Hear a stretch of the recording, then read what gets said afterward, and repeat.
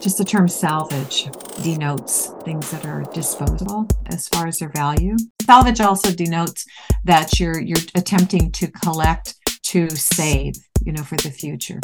But those practices were contrived. They were very biased and intentional and motivated by the colonial practices of this country. So I think salvage anthropology created that reality that many people think that Native people are just this thing of the past, that maybe they can see at a museum, quite literally alongside dinosaur fossils and things of the past. By the start of the mission system and then the gold rush, they're not trying to learn from anybody. They're just trying to destroy everything. There's all these very paternalistic ideas that trickle down into behavior and attitude. And that, of course, feeds the system because it encourages the keeping, right? Not just the getting, but the keeping. Welcome to Challenging Colonialism, a podcast dedicated to amplifying the voices of Indigenous California. An important note from the start, the producers are two white male educator academics, and these are not our stories. This podcast centers Native voices, and our intention is to highlight the significant work being done by Indigenous communities to challenge ongoing colonialism and to broadcast information about the resistance and resilience of Indigenous California in the past, present, and the future. In this episode, you will hear from Dr. Kutcha Risling Baldi and Dr. Sam Redman, as well as Mark Hilkema, Dr. Robin Gray, and Cindy Alvitre. Episode 2 is a deeper dive into salvage anthropology and its origins. In the next episode, we'll be focusing on Alfred Kroeber, Ishi, and UC Berkeley. So my name is Cindy Alvitre. I am affiliated with the Gabrielino Tongva community. My direct affiliation is with Tiat Society and Traditional Council Pimu, which represents the maritime communities of the Los Angeles and Orange County coastal areas. Salvage anthropology. Wow, salvage anthropology. Oh, geez. Well, you mean in the past or in the present? Do we still practice salvage anthropology? Salvage anthropology, again, was the legitimization of an intellectual academic practice within this discipline without permission. I mean, this is what we see in museums. You go back and do the research and the chronological history of how an object, what has been that path they have traveled on. So our museums, and not only museums and institutions, but I think we have to acknowledge, who was collecting what. Salvage anthropology implies collection of not only physical material culture, but also the recordings of people too. But also where we're still missing a lot is from private collections. And I experience it. I know a lot of people out there probably experience it if you work in institutions or museums, or even with tribes, with our tribal entities, that families are coming to us wanting to return things that were collected. Talking salvage anthropology is a legitimized intellectual academic process. Private collecting is another one that also intertwines with, art collectors for profit, because a lot of the stuff from anthropology finds its way into the art market, and a lot of things that were never made their way there end up in private collections and in garages and at yard sales. But I think what's happened too is maybe there's a little bit of a development of consciousness and questioning the ethics of how one's parent or grandparent or great-grandparent received this skull that remained on the mantelpiece that was collected at Bayona wetlands in the 1920s. And the individual may or may not have said anything until that grandparent or those individuals were also deceased, and they finally had the freedom to do what was right, and then go to the communities and say, this is what I have. I'm sorry. I'm returning it. And that's one experience that we've had of many different instances of people returning things. So just the term salvage, that's denotes things that are disposable, that the as far as their value, something that is salvageable. I mean, salvage also denotes that you're attempting to collect to save, for the future.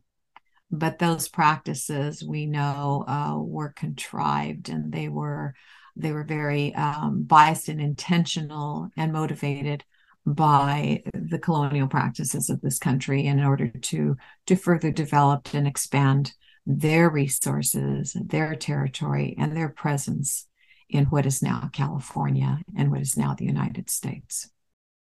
I am Samuel J. Redman, and I am a historian and a history professor at the University of Massachusetts Amherst, and I'm especially interested in the history of anthropology. So between about the Civil War and the early decades of the 20th century, it was a commonly held idea in that era that Native people, especially Native Americans, were essentially doomed to vanish, that in the light of population decline and ongoing genocide and the impact of disease and a whole host of other factors.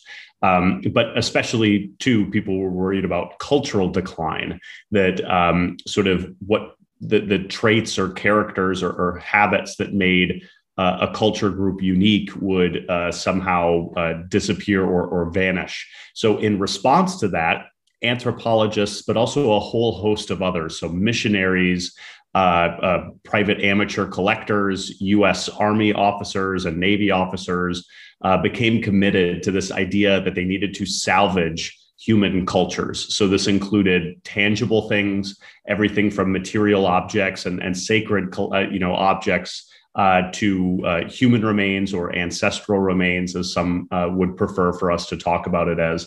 And so this phenomenon of salvage anthropology actually had this pretty wide-ranging impact in terms of how we think about history and human cultures and societies today. s02e02 DYU at Robin Gray DWAM Gamski Wamach. Samtian Nuyu at Lahulam Stewel Watgu, Gisbatwada de Badegu, Noaps Liam Laha Dewa Haiku, Gitahangi Titsabu, Mixukri Nuyu at a Fort Chippewan Dewel Watgu. I just explained that s02e02 is my Tsimshian name and Robin Gray is my English name. I am Tsimshian from unceded territories in Lahualams, British Columbia, up in Canada. And I am Gisbutwada or Blackfish Killer Whale clan from the House of Liam Laha and the Gitahangik tribe. I'm also Mixu Cree with Dene roots from Fort Chippewan, Alberta in Treaty 8 territory.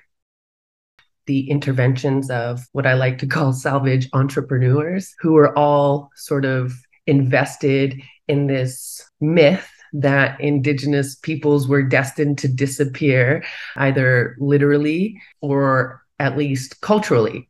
So, the legacy is there. We can see it. It's visible. But the history is not so visible. So many people will encounter our heritage and it perpetuates this idea of a bygone indigeneity and expectations around authenticity in the contemporary period.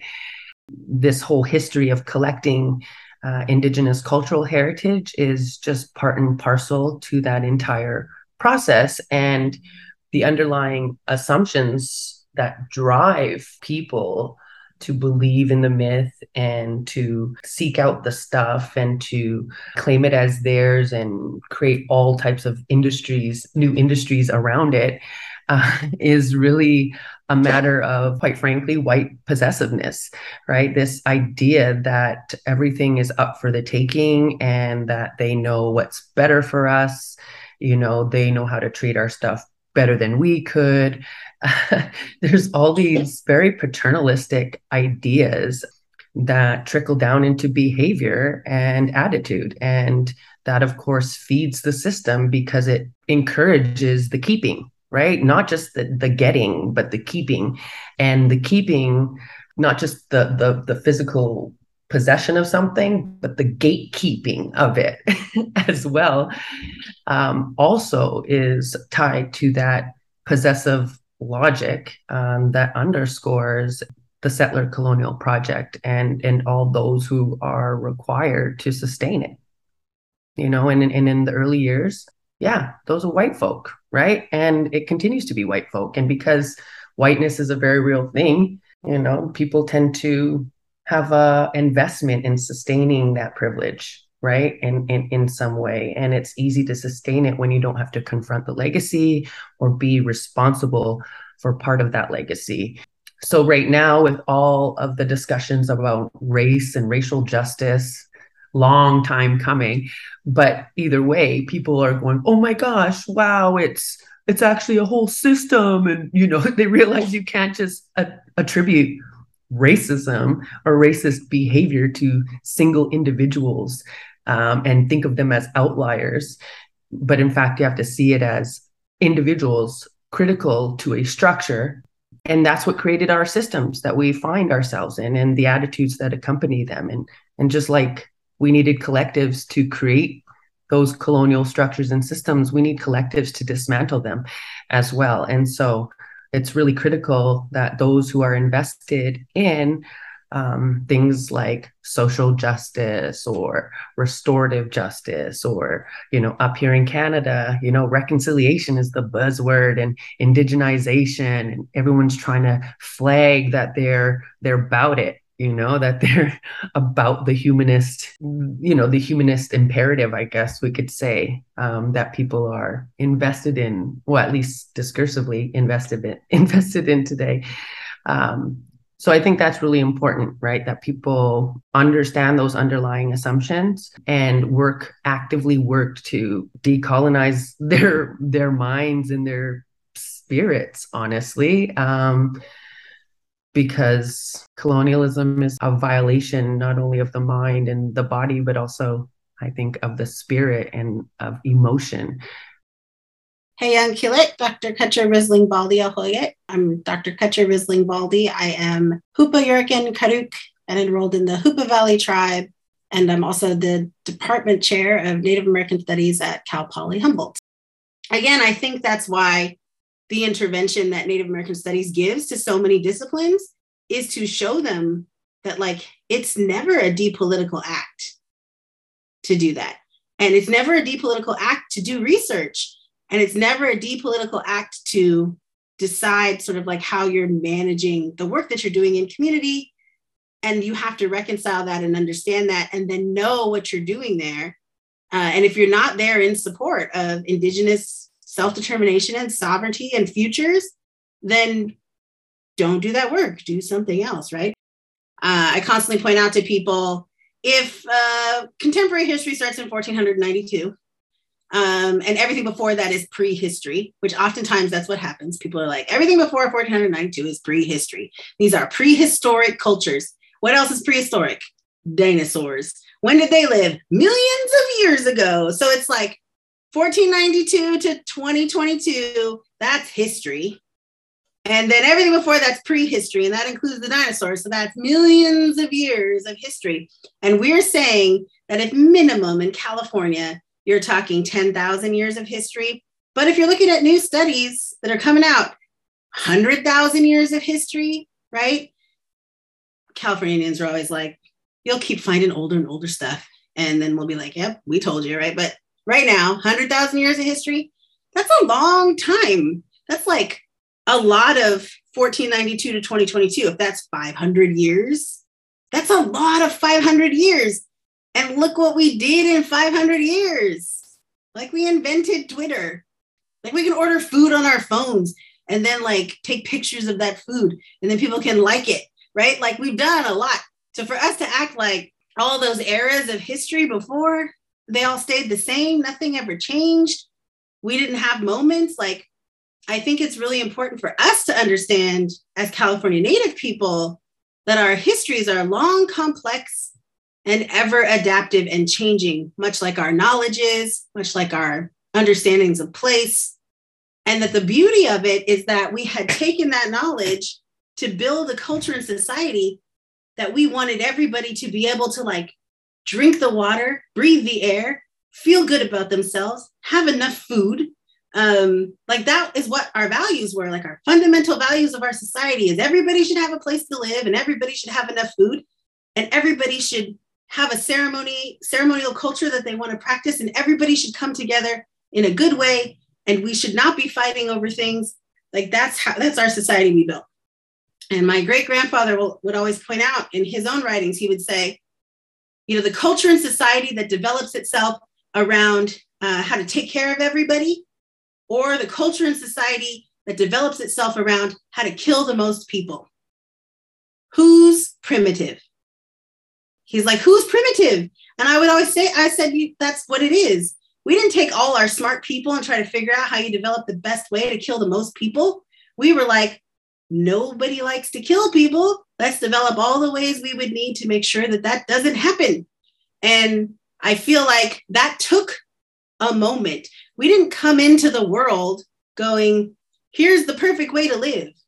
We were like 10,000 years of figuring out, how do you live here so that you don't overuse the resources, kill the planet, displace your more than human relatives, hurt people, right? How do you live here together so you can respect each other's languages, so that you can have different creation stories, so that your political negotiations are demonstrative of everybody should have enough? Like, how do you make sure that your culture works that way? I think people forget all the time that Indigenous histories are a lot of starts and stops to different things. And then we lived through pandemics. We lived through climate changes. We lived through the changing of the oceans. And then we had to adapt to those things. So there was a lot of knowledge there. And the fact that then they come in, in California, you're like 1600s, right? 1500s and start coming through. But then by the start of the mission system and then the gold rush, they're not trying to learn from anybody. They're just trying to destroy everything.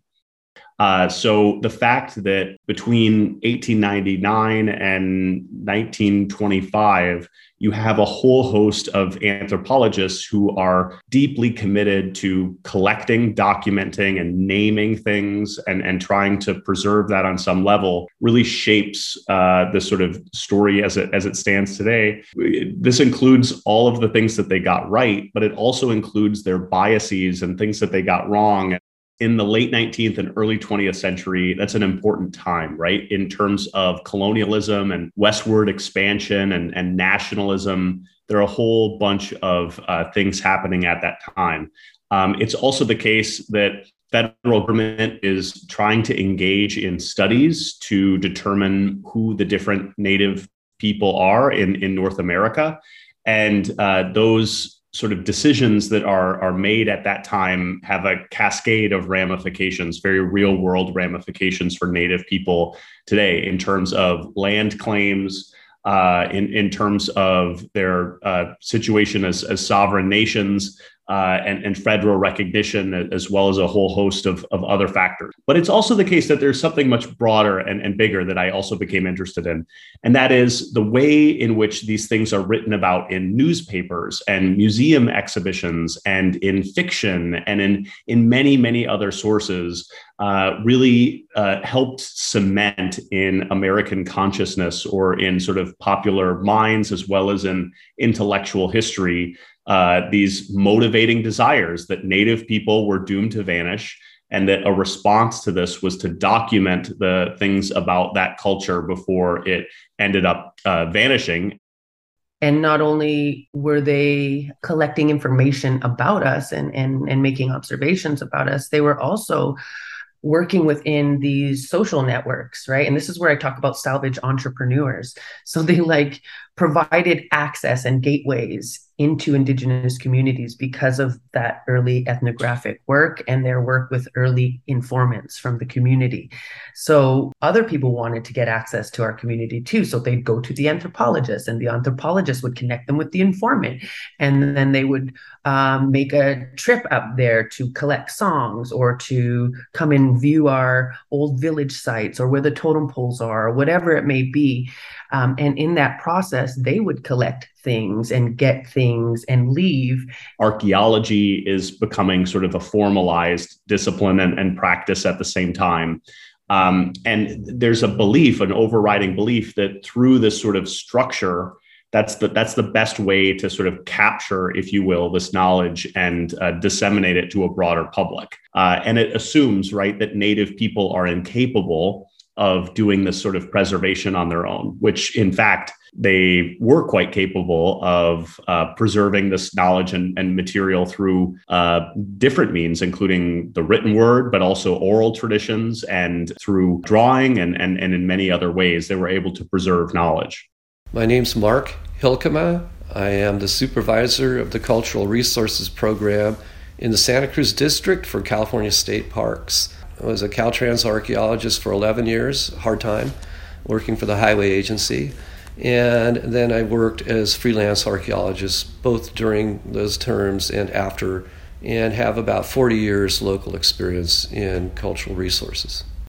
These guys were going out in their three-piece suits on horseback, meeting the poorest of the poor, interviewing them, trying to grasp the last remembrances of the past.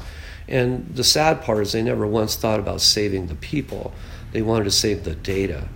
Well, in some ways we're grateful they did, because many of the descendants of those folks now are dependent on those anthropological reports for rediscovering their identities. It's a strange, twisted kind of outcome. Unfortunate, and yes, also fortunate. For instance, the Alma Mutsun and Muwekma tribes of today are dependent on the linguistic records that were taken by those early anthropologists who recorded the languages of their great-grandparents, right? So I think there are two really important, really basic assumptions that are operating here. Sort of the first one, this vanishing Indian myth, as historians very often describe it, right? This understanding of the inevitability of decline of Native people. And it also rests on, it's sort of attached to that, this idea that cultures sort of exist almost in these like static bubbles. And, you know, today, I think we understand culture as a much more sort of dynamic force, that it is permeable in important and meaningful sort of ways, right? Like, you know, there are people who are living on the Crow Reservation who are really into basketball. And that's been a phenomenon for now several generations. But it strikes us today, I think, as problematic if someone's like, oh, well, Native people don't play basketball. These sort of stereotypical views that are based in assumptions about history and the past. But a lot of those come from this idea that cultures sort of are the way they are, and they're sort of static and unchanging since sort of the dawn of time. And these are really problematic notions, right? Another idea, and referencing something that I said a moment ago, is that there was a Western sort of model for preservation and documentation in response to that. And here we have the birth of fields like anthropology or ethnology, these figures who are committed to studying human cultures and writing about religion and ritual, but also language and day-to-day interactions, as well as a whole host of other things.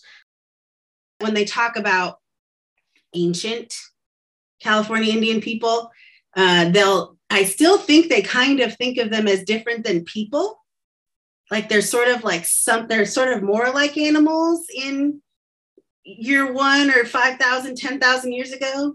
And I constantly have to be like, well, so one example is I remember they were looking at this set of remains and they were like, we don't think that this set of remains is related to this current current indigenous group that we're studying, because we studied the bones and this person's diet is different and he eats much less seafood than they would have eaten in this cultural group of people.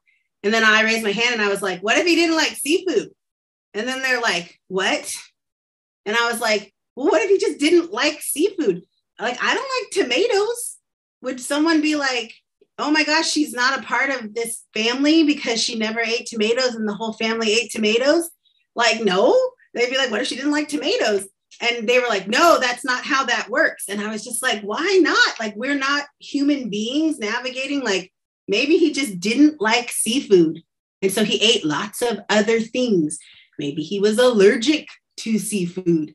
So I think sometimes I still have to push back against an anthropological discourse that treats ancient California Indian peoples as somehow less than human, as somehow differently human than who we are today. I write about in my book, Bone Rooms, Boaz writes a letter, and I'm paraphrasing here a little bit the letter. He says, I have for sale some Native American First Nations from the Pacific Northwest skulls that I'm offering you for sale for $5 or $6 each. And at one point in the letter, he says, it's a nasty business to rob graves, but someone has to do it.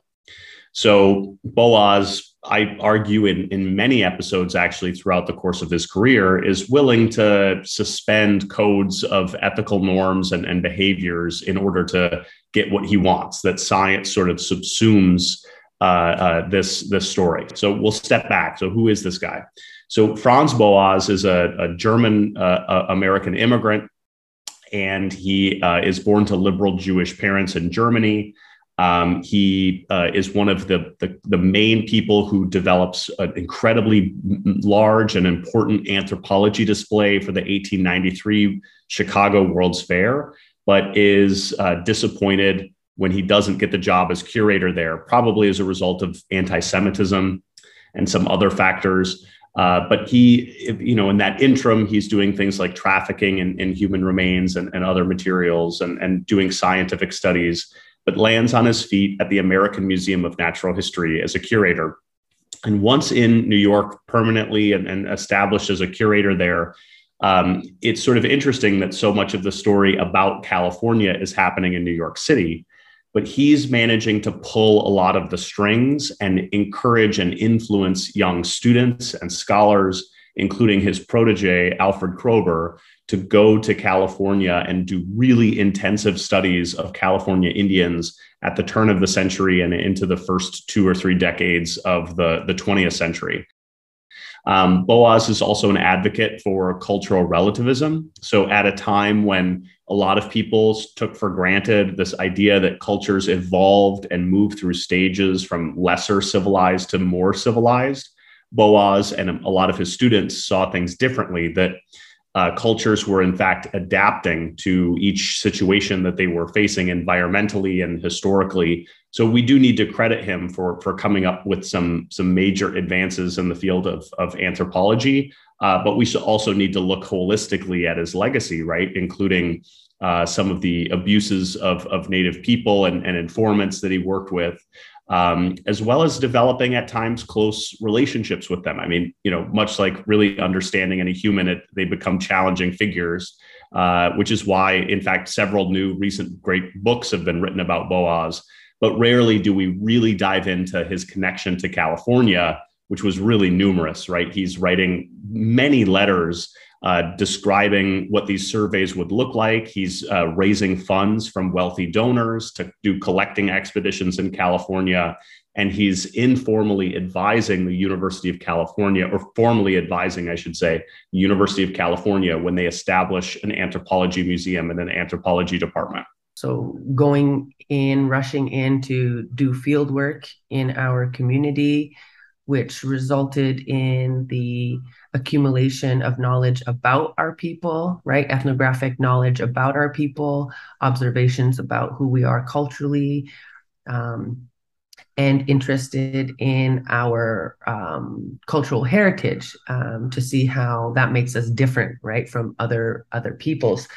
And then that gets turned into a publication, an early publication, which sets the standards for the Tsimshian canon. And so you have generations of non-Tsimshian people relying on that early body of knowledge about Tsimshian that was produced by a non-Tsimshian anthropologist, and sort of reproducing the ideas about our culture, about our society, about our laws, throughout the generations, until finally there's me in the 2000s who comes up as essentially an anthropologist, right? Which is very rare in the whole history of that situation.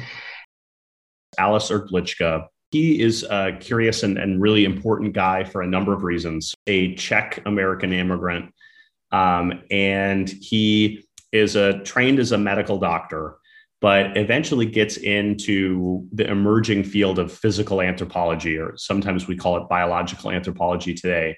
But essentially the study of human difference and human evolution and human human races and human types through the study of their remains. So this sometimes is a contemporary study for people in this era, in that they're working with the remains of the recent dead, but it's often working with archaeologists and others. And over time, especially, historical questions become more and more of a driving force to this. So they become more interested in older remains to try to answer questions like, that relates to something else you were asking about the quote unquote peopling of the Americas. So for archaeologists and historians and others, this has been a major question for many years. And it is something that often juts up against traditional beliefs and ideas that Indigenous people have about the story of their arrival and their origin stories. For some people, they believe that they have been there since the dawn of time. So for an archaeologist in the 1930s to say, well, I think your community has actually been here for 5,000 or 7,000. I mean, it didn't jive. But Erdlichka was committed to this idea that Native people were a fairly recent arrival in the Americas. So he wanted to find certain, what he believed were connections with the sizes and shapes of the skulls and the morphology. And he believed that by studying and amassing many different collections from across North America, you could prove certain things about how people arrived in the Americas. He came to the belief that Alaska was really important because of what ultimately becomes the Bering Strait land bridge theory. But he also believed that California was really important as a location, that there was a lot of sort of the traffic happening, if you will, throughout the course of the previous millennia. Now, Erdlichka is also intensely complicated and problematic in that he was willing to do almost anything to get a hold of human remains. He intensively studies in Alaska and South America, but it's sort of interesting. He doesn't spend a whole lot of time in California himself, but he recognizes its importance. So he wants to coordinate for the Smithsonian Institution others to go out and collect. So I think the letter that I cite of his in the book is like this plea, this almost desperate plea that he has, that, it's almost like we've been given certain puzzle pieces, but this is the puzzle piece we really don't have. And we'd like to see what's on it. We're back to 19th century, a little bit earlier, with the belief in this country by academics that Native American people would become extinct. That sense of urgency kicks in and the collection processes begin. But let's not be naive about this, because that was also to support the continued annihilation and political, cultural, and physical genocide of Native American people and California Indians, because that's what we're talking about in this country. It's very real. When you're talking about the father of anthropology, American anthropology, Franz Boas, who Alfred Kroeber was his first student, imported to California, Museum of Anthropology at Berkeley, that whole mentality, it really is an imposition of a superiority over Native people.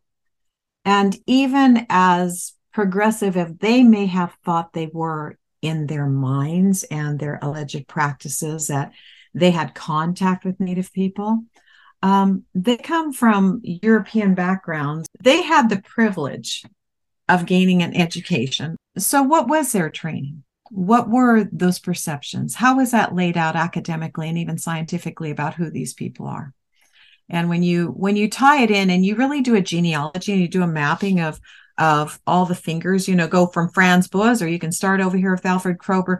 Look at Arliss Hardlicka. He was the individual. He's practiced physical anthropology, really into craniometrics and establishing and trying to find the physical evidence for, who was more superior. Were these really human beings? The intellectual capacity of people. We're back to the very core of this whole thing, and the questions that I believe and what I have observed in my own research on a lot of these anthropologists is, are these people fully human?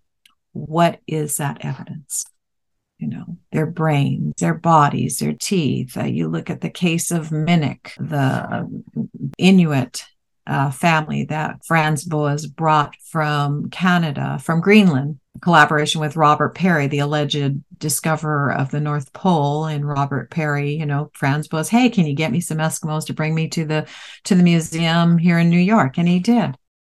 So for California Indians today to see their ancestors really exploited in terms of these almost scientific experiments, and for what sometimes seem more like antiquarian questions than truly historical questions, that created a traumatic reality. Salvage anthropology especially worked to make Native people appear like historical artifacts themselves, right? That, okay, they were creating these materials, but they were sort of something of the past, and that there was an authenticity factor, an originalism factor that then shuts down sort of future possibilities and viewpoints, right? That, and when I see Native art, a lot of Native art today, and a lot of museum display today, it's in no small part about pushing back against many of these ideas, right? That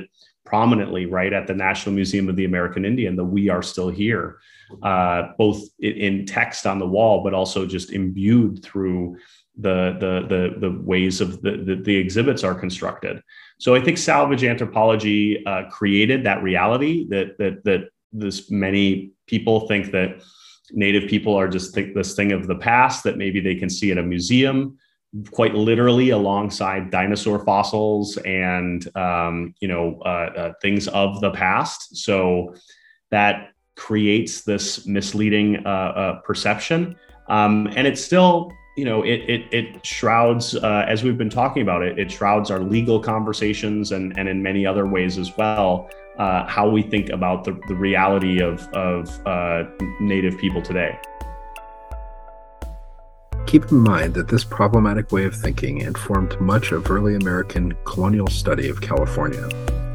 19th century linguists such as Alphonse Pinard and Henry Henshaw worked to record vocabulary lists without thinking about the welfare of the people that they interviewed.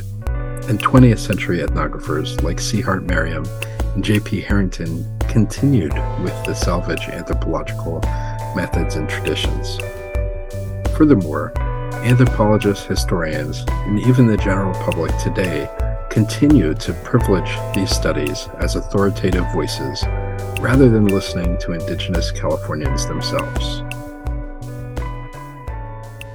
There are times where these people do advocate importantly, but by and large, they're obsessed with objects rather than people. And that's really one of the core failings of salvage anthropology. I think it should push us in a direction of greater collaboration and more listening and reflecting and respecting still these amazing treasures that we're left with, because there were times and places where Native people with very clear intent said, I am giving you this for the purpose of you keeping it and preserving it, because I want my grandchildren to know the ways in which their grandparents walked. I don't think we would ever tell this story that we were dying and vanishing. I think we'd be like, we're being invaded and killed. There's two very different understandings of like what's happening here, right? And this kind of passive aggressive, like, I don't know how, but they're just dying and they're vanishing and they're going away.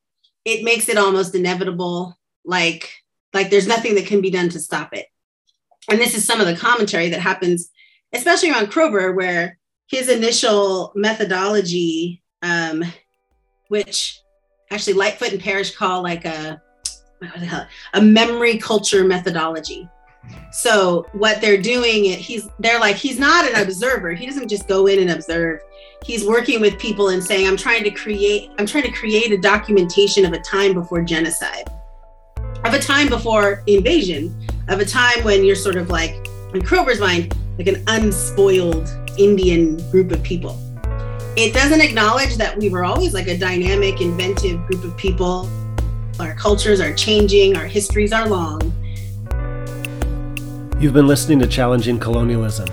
In this episode, focused on understanding salvage anthropology in greater depth, you've heard from Dr. Kutcha Risling-Baldi, Dr. Samuel J. Redman, Cindy Alvitre, Dr. Robin Gray, and Mark Hilkema.